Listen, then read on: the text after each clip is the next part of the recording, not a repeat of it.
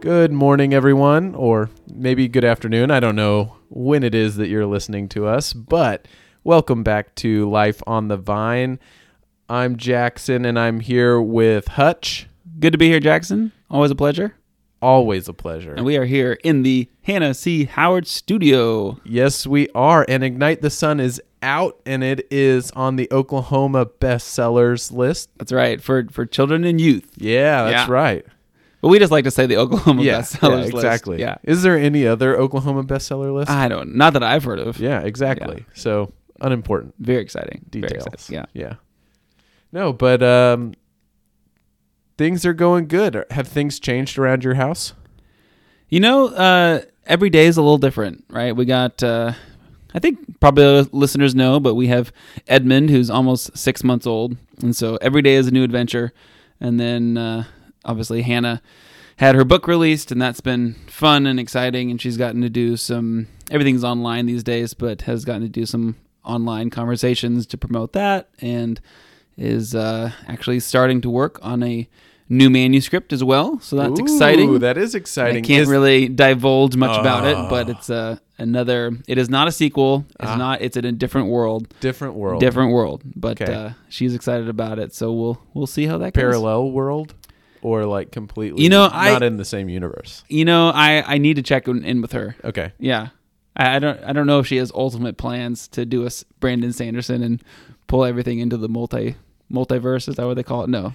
I don't know. Cosmere? Cosmere. That's the word. Yeah. Oh, man. So we've been talking about stories the last couple of times together. Yeah. Well, the last time was a little while ago, right? It was a little while ago. Yes, that's true. Sorry about that. Yeah.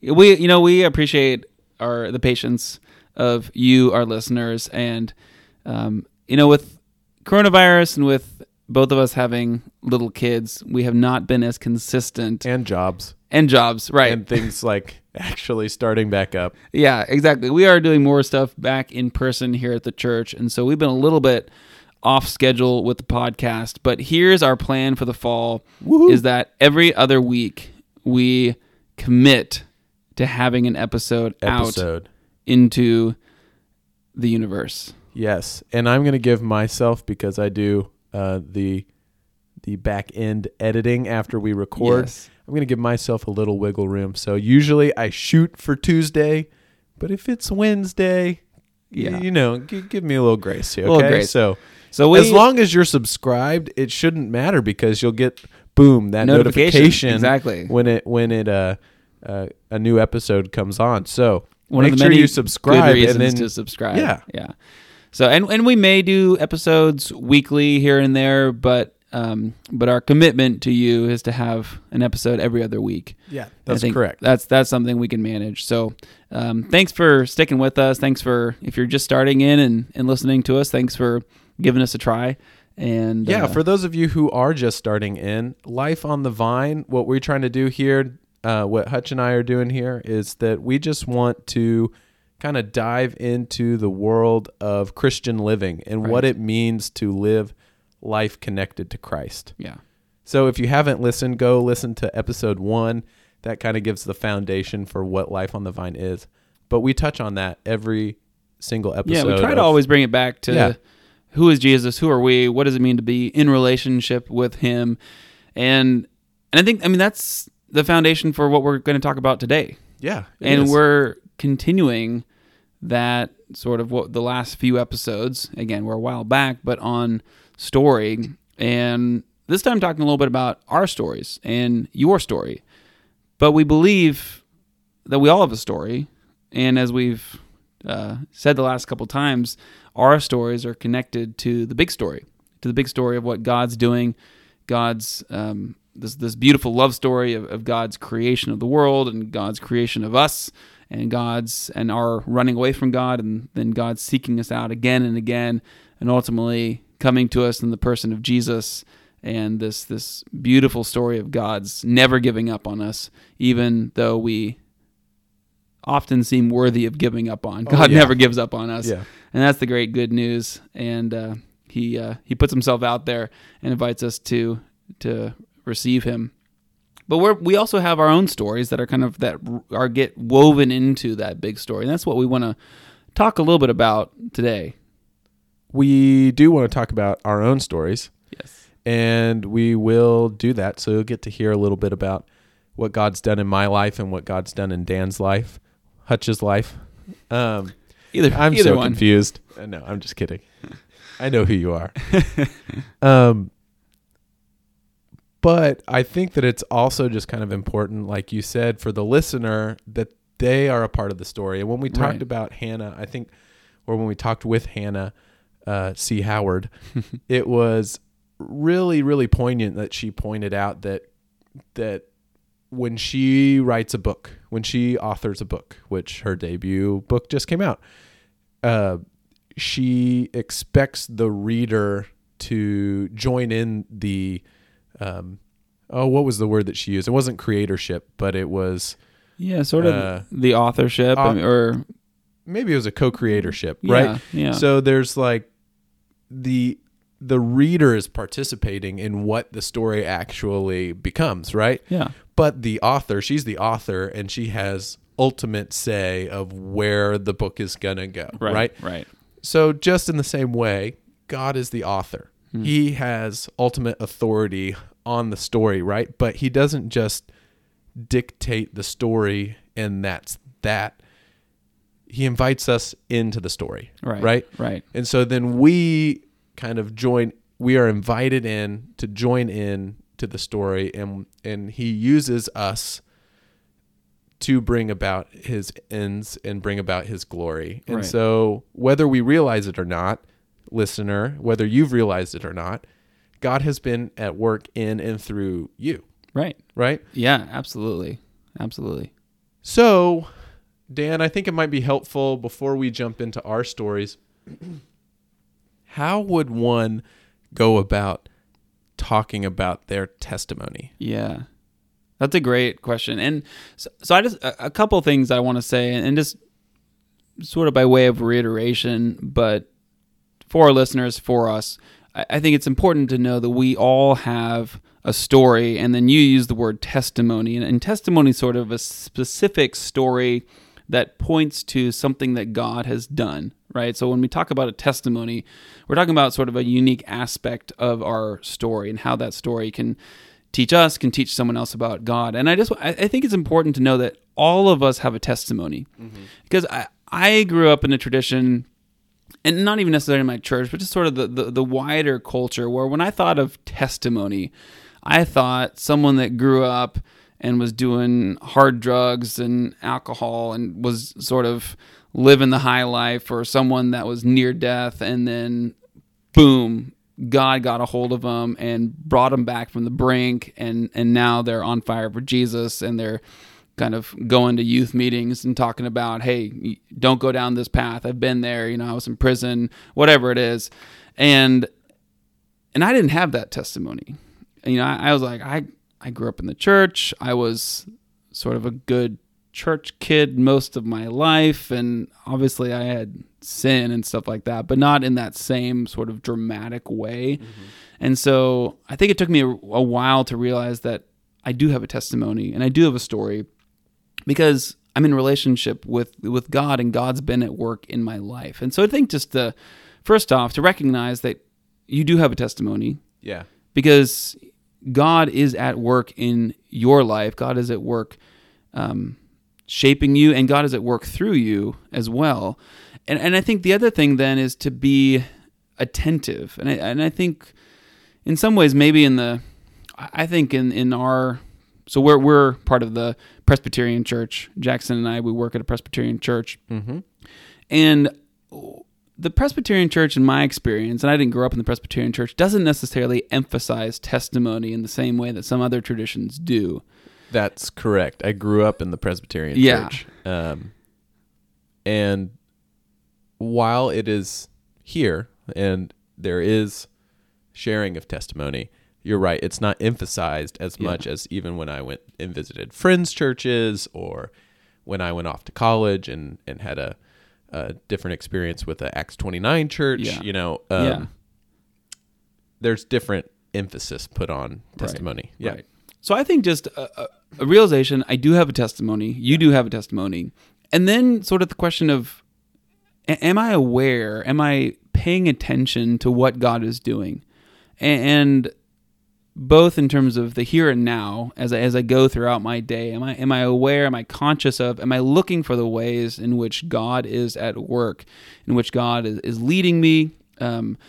Who is God leading me to? How is God working in and through the conversations that I'm having? But also sort of the past perspective of what has God done. And I think in a tradition that doesn't necessarily emphasize testimony as much, sometimes we don't take the time to actually look back and say, what has God done in my life? Mm-hmm. How has God been at work? And that's really important. When I think through the scriptures, how often God speaks of the past, and beginning at Exodus chapter 20, the 10 Commandments, I am the God who brought you, past tense, out of Egypt, right? I am the God of Abraham. I am the God of Isaac. I am the God of Jacob. It's all of these past things that God has done, and the people of God have always been rooted and had their life kind of founded upon the past action of God, because we know God doesn't change. And so as God was the same yesterday, he's the same today, and he will be the same forever. And that's, again, part of testimony, is recognizing that it's the same God who was at work in our life as a kid, who was at work in our life when we were in adolescence, whatever it was, college, young adulthood, and into the later parts of life. And God is at work. And so sometimes we just don't even think about that. We don't look for how God was at work. And so I think that's, if we're going to have a testimony, then we need to actually look. We need to be attentive. We need to ask the question, what has God been doing? Yeah. What has God been up to? Well, and I'm going to back up for a second when you talked about testimony and what it actually is. Yeah. And I think even in Scripture, we see kind of a draw and a lean towards the dramatic testimony. So we see very central figures like Paul, who had the most dramatic conversion that has happened, right? And it's because he's vocal, and we a lot of Scripture is written by him, and so he draws on his testimony personally, right? Yes, he does. Yeah.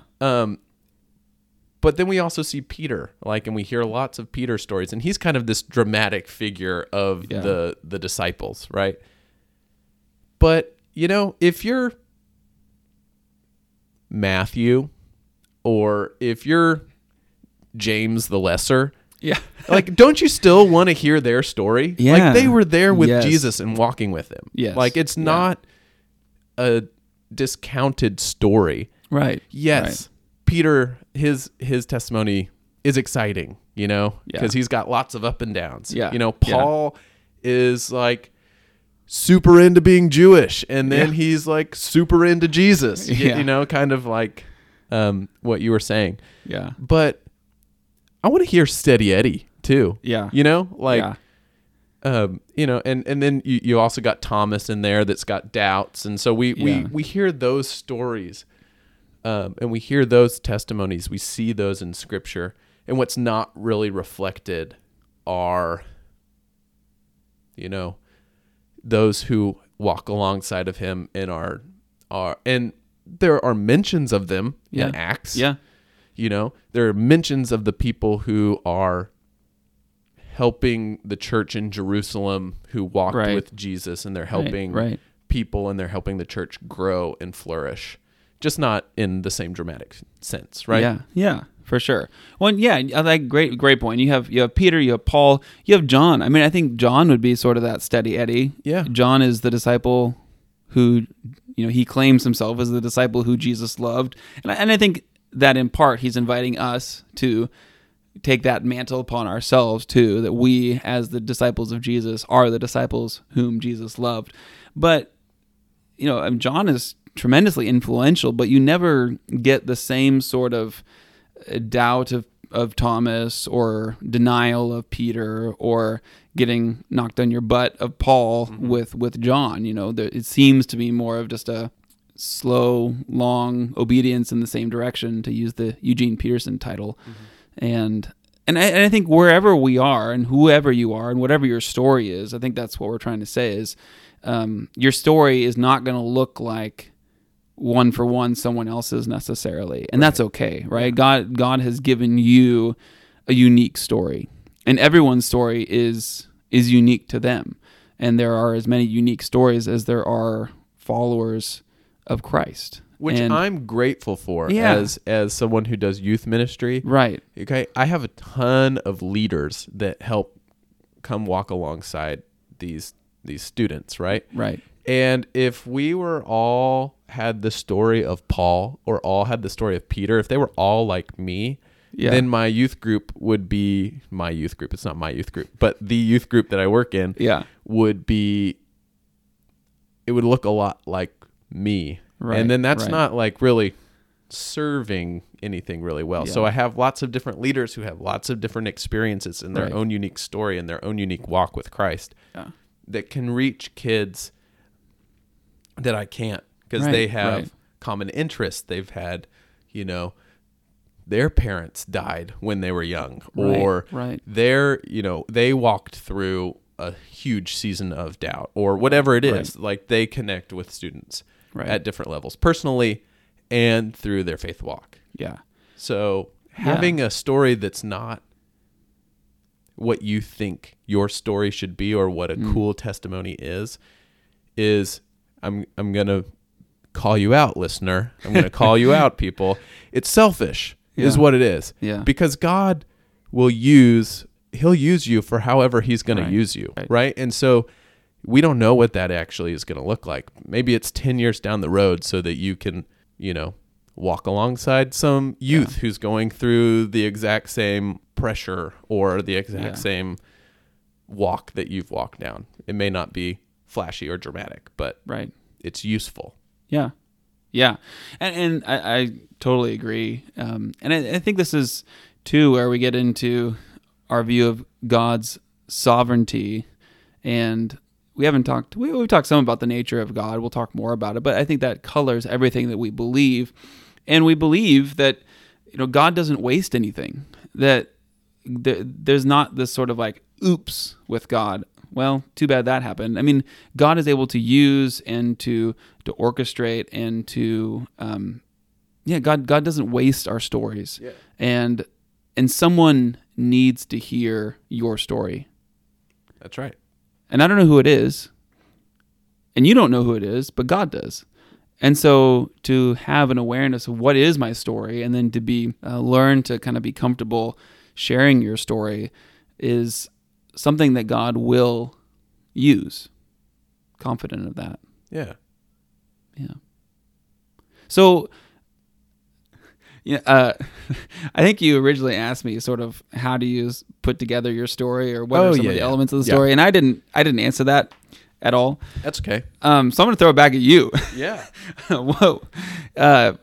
For our listeners, and if you're kind of putting together your testimony or thinking, what is my testimony? How do you go about thinking through that and putting together something that, I've lived for 34, almost 35 years, and I don't know that most people would sit through, a detailed account of 35 years of my life. Even, the people that love me dearly would probably not do that. Yeah. So, how do you go about putting together a testimony? Yeah. So one of the things that has helped me tremendously in that was I did a study that Tim Keller wrote on Galatians. And he points out that the very first thing that Paul does in the book of Galatians, like the very first paragraph, he greets the Galatians and then he goes into what kind of looks like his qualifications for writing the letter, but really what it is his testimony. Yeah. Right? Yeah. And we can read lots of other books in the Bible where we get different accounts of Paul's testimony, but this one is much more like to the point. Yeah. Right? Right. And so it's very succinct and it gets the point across of I'm chief sinner and whatever is good in me, God has done because these are the bad things that I've done. And if God's grace is good enough for me to forgive my sins, then it's good enough for you. So let's get to what that looks like in you and in your church, and why Right. there's encouragement. Right. So I say that because I'm a super wordy person and I talk a lot, and I can take what is like supposed to be a 15-minute lesson and I can turn it into a 45-minute lesson, and then it's, It's a true gift. It's a true gift. It is a gift. Not very many people appreciate it, but it's a gift. That's why we have this podcast, because both of us have more words than we know what to do with. Yeah. So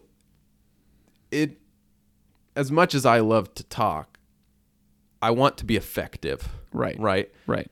And so there's a couple of key points, and one of them is to know your audience. And you may not actually know your audience, but know what's appropriate for the time and the place, right? Right. Right. And a lot of that will be relying on the Holy Spirit, and relying on body language, Right. too, being observant of the person that you're telling.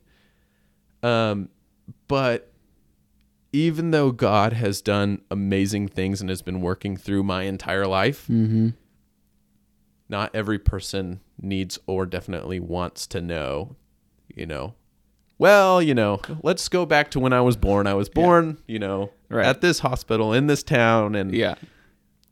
sometimes when you're telling a story, that context is really important and Right. can kind of paint a picture. Yeah. But I think one of the most useful things for your testimony, I think that that's useful when you are reflecting back on what God has done in your life, right? I think that everyone needs to do that as a practice. Look back from day one, maybe even before you were born, and how God was working in your life to bring you about, to put you in the family that he put you in, and then what has happened from there, and how that has shaped kind of how God, what road you've gone down since, right? Yeah.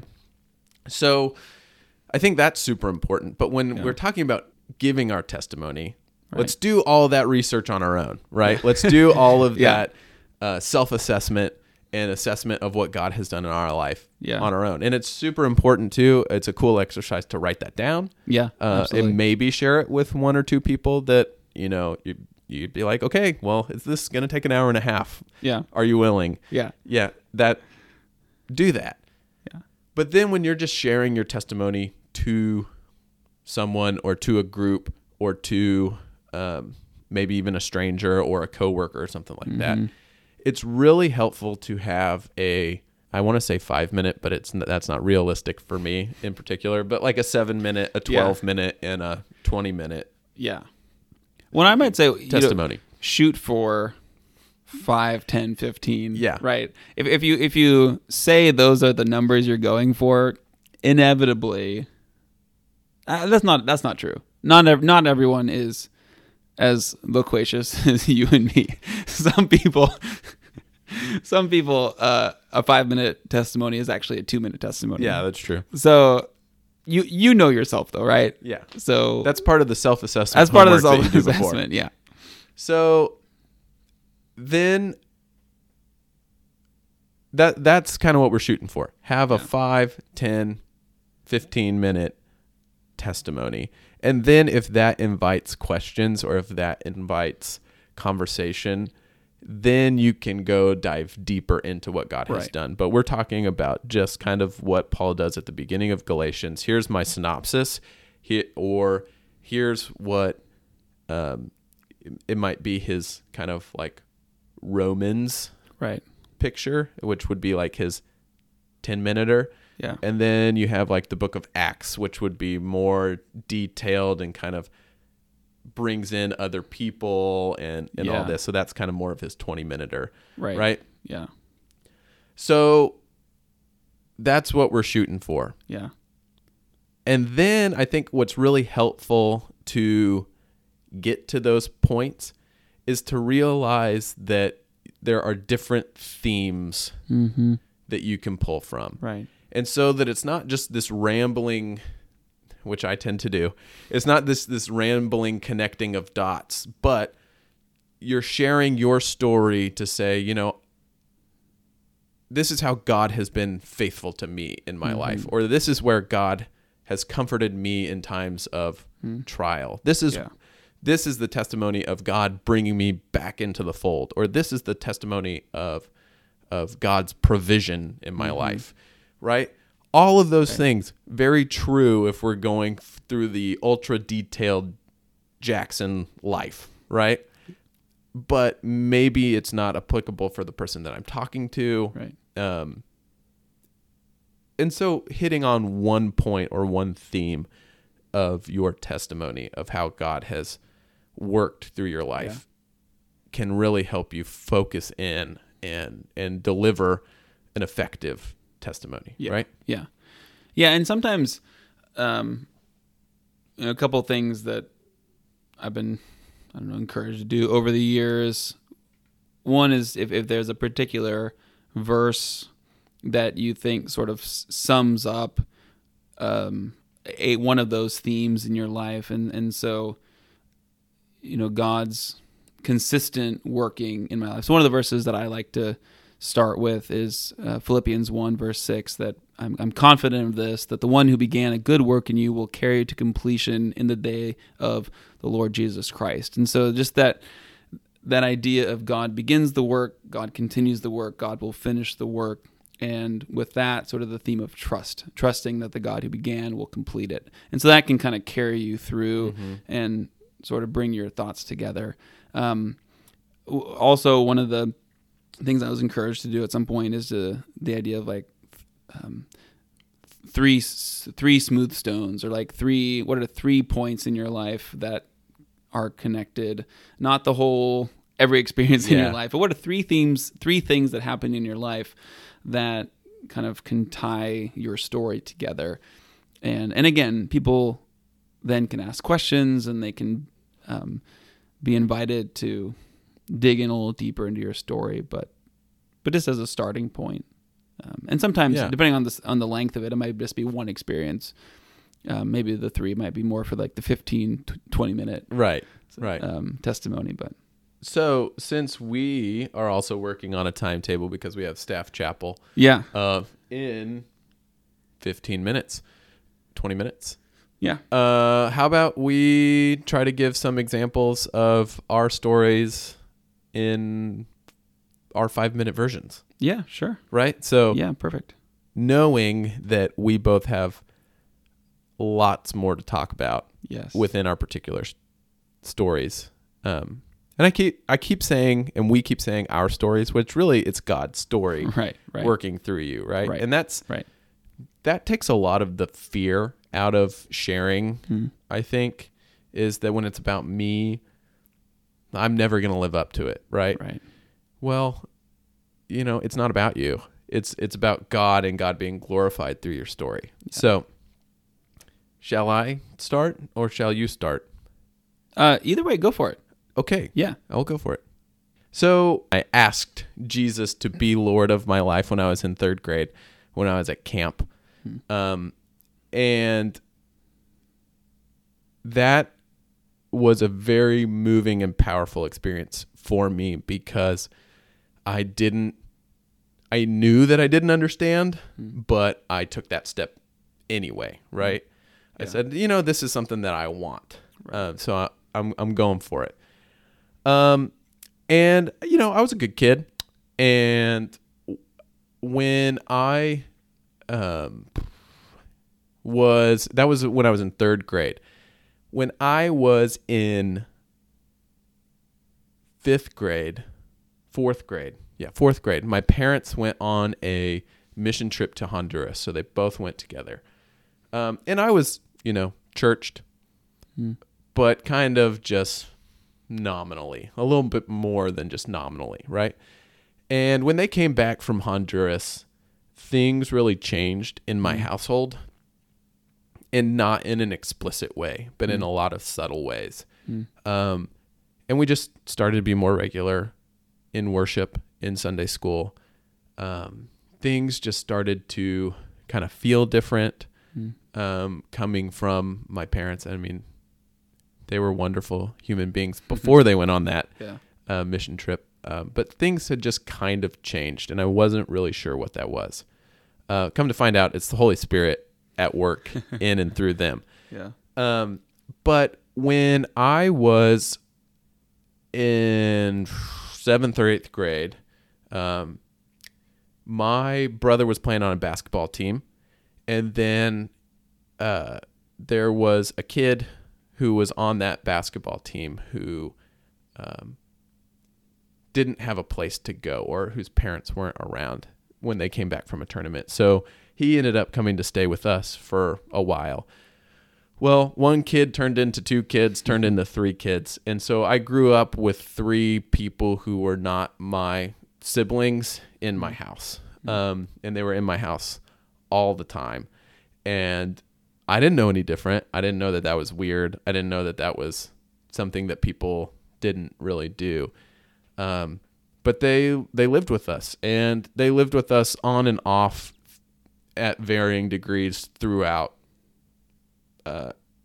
until they graduated high school. And I won't go into all the details there, but it showed me lots of different things. It definitely took some things from childhood, selfishly, Focus was not on me. Attention was not on me. It was on someone else. But that was a great lesson that God was teaching me through my parents, was that it wasn't about me, that I was okay and that I had been provided for. And through my cup being full and overflowing, the point is not more. Give me more Jesus so I can just continue to overflow. Give me more blessings so I can continue to overflow. The point is to focus on others, right? Yeah. And so I had my own personal struggles and doubts in high school when it came to Jesus. Some people who knew me in high school. It's really funny to them that I ended up being a youth pastor because that was not always reflected in who I used to be, right? Jesus has a funny way of changing you, right? That's true. And that's a good thing. But when I was a senior, I was freaked out about going to college. So I decided to pray, and I had a non-existent prayer life before that. I decided to pray, you have to go with me, God, to college. I want to go to college where you want me to go to college because I do not want to do this alone. Like, I've done my life on my own so far, but this freaks me out. No, thank you. Where do you want me to go? Where do you want me to go? And I'd ask every night before I went to bed. And I don't know what I was expecting in an answer, but I got an answer. I woke up in the middle of the night one night, and it was just like the room was reverberating, and like I could feel it in my body. It was just Romania. And I had been on a mission trip to Romania the 2 years before. So this was kind of familiar to me. And I just had this feeling like, oh, I'm supposed to go to Romania. Whoa, okay, this is crazy. So I call up my friend. Hey, Michael, I think God wants me to go to Romania. He's like, okay, cool, do it. And I'm like, no, you don't understand. He's like, no, I do understand. Do it. So then I call up my youth pastor. Same thing. Surprised he answers the phone. Yeah. Hey, Josh, I think I'm supposed to go to Romania. Oh, sweet. Do it. I'm like, no, you don't understand. No, I understand. Perfectly fine. Go to Romania. So I have that conversation with my parents. Somehow, always been very college focused. This is the expectation. You go to college. And I was very nervous to have that conversation because I was like, I don't want to go to college. I think that I'm supposed to go to Romania. And they were both like, okay, cool. Let's see if we can make this happen. So I spent the summer. My idea was to go for a year. Their idea was for me to spend 90 days on a visa in Romania and then come back and figure out if that's actually what I wanted to do. So I went and I spent the summer in Romania working for a organization, and my parents came over. There was lots of stuff that happened personally with me too while I was over there in my relationship with God. But my parents came over for 2 weeks to 10 days to just hang out and visit. And through that, they met a girl named Pommy, who was in the orphanage that the organization that I was working for was running, right? And so then my mom had been to Romania before, but fast forward a few years, my family ends up going back to Romania. Someone from my family every single year, maybe multiple times a year, to go see Pommy and her sister Gabby. And eventually there's lots of stuff that has to do with legalities of things, but eventually they come to the United States to live with my family.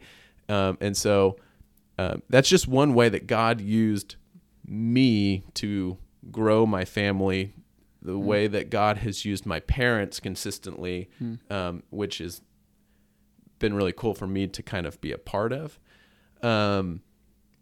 to give of ourselves, to give of the resources that we've been blessed with, to give the resources I've been personally blessed with to other people. And God really used my parents to teach me how to live, how to walk the walk and not just talk the talk. I do a lot of talking. I'm really good at talking. But it's harder to walk the walk and put your money where your mouth is. And they did that. And they're not perfect people. I'm not a perfect person. There are things that I would do differently. There are things that they would do differently. But the fact of the matter is that I got to be a player in that of seeing a call and acting on it, acting on a prompting. So anyway, that's one of the themes that is kind of the selfless living and the giving of yourself and your time and your resources, especially in a society that is surrounded about self-care and is very self-focused. That was a huge thing that God did to just broaden my mindset to look at others before myself. And it's very common, here, especially in Tulsa, and it's a nationwide thing, but the I'm Third movement, and I hear a lot of people talk about it, but I've seen very few people walk that walk, actually. And my parents did it in a very tangible way, right? So like we can do that in less tangible ways in our personal lives. But anyway, that was supposed to be my 5-minute version, and I did a 10-minute version. So that's okay. Yeah. It wasn't too much longer. Yeah. Woo. Cool. All right. Daniel Jackson. Yeah, I will keep mine to a 5-minute. Yeah. Sure. Hopefully. Sure you will. So I want to talk a little bit about the theme of grace in my story. So not going back to the very, very beginning, but I was born to a pastor. So my dad was a pastor for a number of years before I was born, and then he and my mom pastored and served a church in the Seattle area for the first 12 years of my life, which was pretty influential on me in a number of different areas and ways. But one of the things, and I don't know exactly how I picked this up, but pretty early on, I sort of came to see and to realize and just kind of picked up that whatever I did reflected on my parents. And I got this sort of thing into my head early on that I really needed to toe the line of obedience and behavior. And I do think obedience is important. I'm not poo-pooing that. That's a good thing. But I remember it was a after baseball season or T-ball season, probably T-ball season, little get together with some of the families, and they knew that I was a Christian, and knew my dad was a pastor, and I guess I tried to instigate a food fight because food fights are awesome. It was the end of the year. We were outside, and I distinctly remember, and this is 24 years ago, one of the other moms saying, "You, the kid with the halo over your head," and I don't know. I think she meant it as a joke, But what I took from that was like, oh, I cannot step out of line. I need to toe the line. I cannot do anything that might sort of besmirch my parents' reputation or anything that might maybe that might sort of smear God or something like that. But I just need to, my actions are super, super important. And sort of what that did for me as I got older was I'm already sort of naturally a bit of a perfectionist, and it just meant that I really lived without even necessarily knowing it according to a sense of law. And I never would have said that I'm like, it's what I do that makes me right with God, or that I need to earn God's love, or I need to earn salvation. I never would have said that. But I think that in reality, I believed that. Mm-hmm. And not even on an explicit level, but on an implicit level, I really believed, and I think I lived according to the reality that I need to be good enough for God. And I need to be good enough in order for God to love me, and I need to reach a certain threshold of goodness for other people to love me too. And I was really, really afraid of rejection. I was really, really afraid of people sort of walking out on my life if I didn't toe the line. And again, I don't know my parents. I love my parents dearly. I don't think that they ever reinforced that in any capacity. I really think it was, and I love the church that my parents served at, but I really think it was more other voices in the best of intentions. And I don't know what went into that, but what I heard just sort of reinforced that message. And so it's been a really challenging thing for me over the years to understand and come to learn that, as Paul says in Ephesians, it's by grace you have been saved through faith, and this is not of your own doing. Because I really felt like I needed to do this. I needed to earn my own salvation, and I needed to be perfect. And in some sense, I think I expected myself to be perfect. I expected myself to be able to live up to a certain ideal. And I read in Scripture, Jesus says, "Be holy as I am holy." And I'm like, okay, let's do this. Let's be holy as you are holy, and be perfect as your heavenly Father is perfect. And I was like, okay, let's be perfect. And so coming to grips with my sin and coming to grips with my frailty and coming to grips with the reality that I need grace and that's okay has just been a long journey. I had a youth pastor, senior of high school, named Sean, and I remember sort of having that conversation with him. And one of the things about law and one of the things about sort of living according to this sort of perfectionist code is that it becomes, I found for myself, and I think you see it in the New Testament with the Pharisees, is it becomes very self-focused. And I remember one of the conversations he had with me is like, a lot of the answers, like you have this knowledge, but you're not really doing anything with it. Like you're, how is this actually going to live out in your life in terms of like loving people and looking outside of yourself? Because I think that all of this pressure had made me very self-focused. And so, over the years as going through college, and it was really into grad school, and I did end up doing a master's in theology, and I was reading Augustine, and Augustine was my gateway into Reformed theology. He was I wouldn't be Presbyterian if I had not first read Augustine.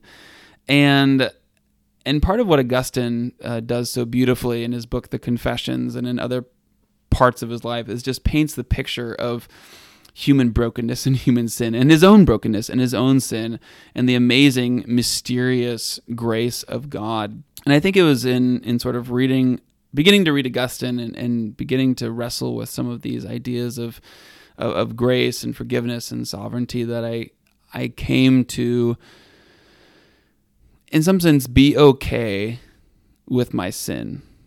Not in the sense of sin's fine, don't worry about it, but in the sense of I'm a sinner, and that's okay because that's why Jesus came.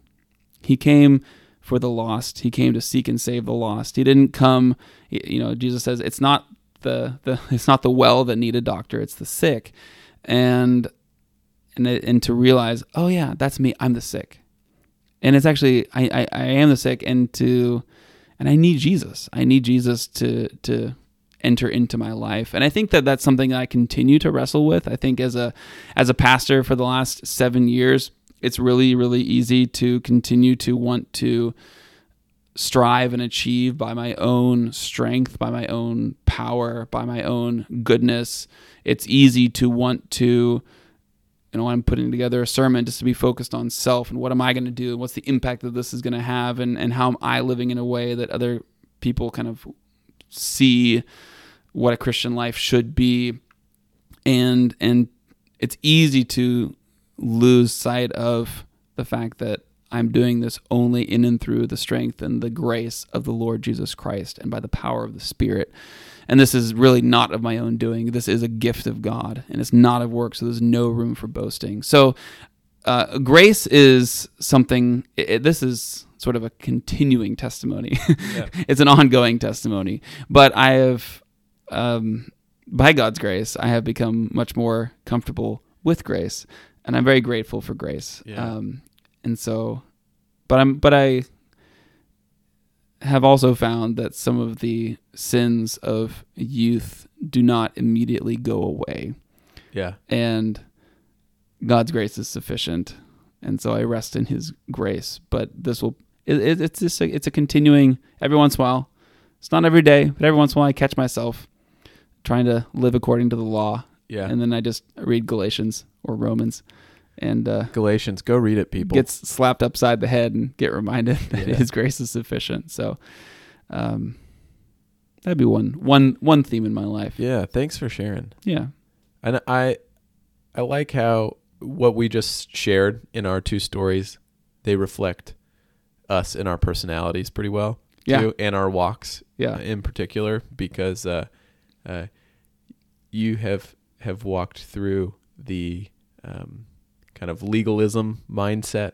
Yeah. I definitely walked through the license sort of mindset, which you didn't really get from the story that I just shared. Yeah. But in essence, both of our stories, yours was focused on grace. Mine was focused on kind of God's providence and how he worked. Yeah.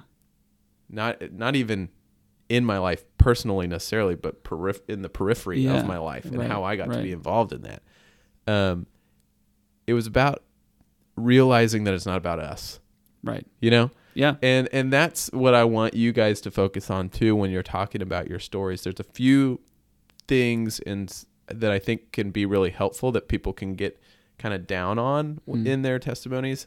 One, I think I mentioned my conversion when I was in 3rd grade. I think a lot of people minimize their conversion because they have a conversion experience where they submit to God, and then oftentimes that's in their youth, right? Yeah. Or when they're really young, and they make a lot of mistakes. So they think there's no way that God's been working in my life, or God has been sanctifying me through this process because I've done all these bad things. And it's really, we go, I think, through stages of conversion and then kind of a molding period, and then I think both you and I, and maybe we'll go through more molding periods, but I think we both have kind of come out of that necessarily molding period, and we're more in a refining period at this point, right? Yeah. So I think that when we look at our own testimonies, don't be so critical of yourself or to discount what God has done of like, oh, that wasn't really a conversion when I was in 3rd grade because I didn't really start following God until I was 21 years old or 20 years old, like me, right? So that's not, you're just discounting a huge chunk of what God has done in your life to bring you to that point where you actually submit lordship to him eventually in your life, right? Yeah. So it's all a part of your testimony there. Yeah. I just wanted to add that. Yeah. Just because that's something that I've found helpful. Yeah. And and again, you need encouragement. Look at the people of Israel. Yeah. They're called, they are covenanted to God, and then they do a lot of crazy stuff. Abraham's the same way. Peter, who we've talked about, he has been called, he's in relationship with Jesus, and it's after that there's the denial and all of that. And so I think, yeah, that's just good. Those, and God's at work in and through it all. I think that's one of the things that is so easy to lose sight of. Mm-hmm. When we say Psalm 23, that God is with us in the valley of the shadow of death, I think that's not just speaking about physical death, though that's true, but also even in moments of like spiritual darkness and decay, the dark night of the soul, I think God is still with us. God is still able to take that and take those experiences to work in and through them in ways that we could probably never imagine. And so, yeah, I think that's really, really important. Really important. Yeah. Well, thanks for taking the time for listening to us share about a little bit about how God has been at work in our life and through our life. I hope that you found it interesting. I hope that you know us a little bit more, and you'll get more of our stories through the smatterings of the different things that we talk about here in the future. But again, you have a story. So don't go out and do your research, self-reflect, but then share it. Yeah. Share it with somebody, because what good is a good story, which I think all stories that involve Jesus Christ are good stories. Yes. They're stories of redemption. They're stories that just bring about hope and light. Yeah. Share a good story. Yeah. Don't hide it. Right. Don't keep it inside. It's not for you. It's not your story. It's his story. Yeah. So go out and share it with somebody. Yeah. And ask someone to share their story with you. Yeah. What an honor that is when someone asks you. When someone asks you, it is a privilege. And if you feel a little awkward sharing your story, you may feel like, I don't want to impose upon them, but it really is. It's an honor to be asked, and people want to share their story. People want to be known, and that's when you share your story, you get to be known a little bit better. And so, someone in your family, I mean, think how often, even in our own families, we don't really know each other's stories. So go ask your parent, go ask your uncle, aunt, maybe your significant other. Hopefully you know their story, but yeah, there's still probably aspects that you can come to know better. So, well, cool. I think that does it for us. Yeah. Thanks for listening. I think that does it for our series on stories, right? I think so. Yeah. Yeah. So they'll keep coming up. Oh yeah. You can't get away from stories, but no, we are storied beings. With us being nerds. That's true. Yes. But thanks again for listening from the Hannah C. Howard Studio. I'm Hutch. And I'm Jackson. You all have a great week.